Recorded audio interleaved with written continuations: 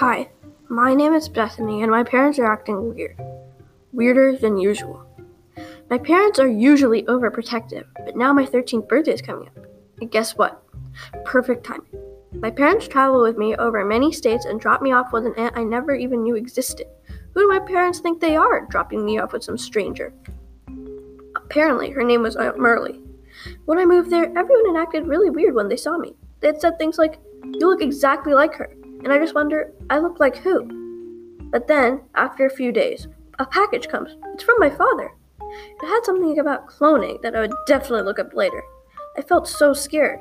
But maybe that was why everyone keeps comparing me to some mysterious girl. But the really shocking thing is that the package came with 4 birth certificates that all had the same baby picture on them. Me. I ask what's going on. Aunt Merle says, "Let me tell you a story."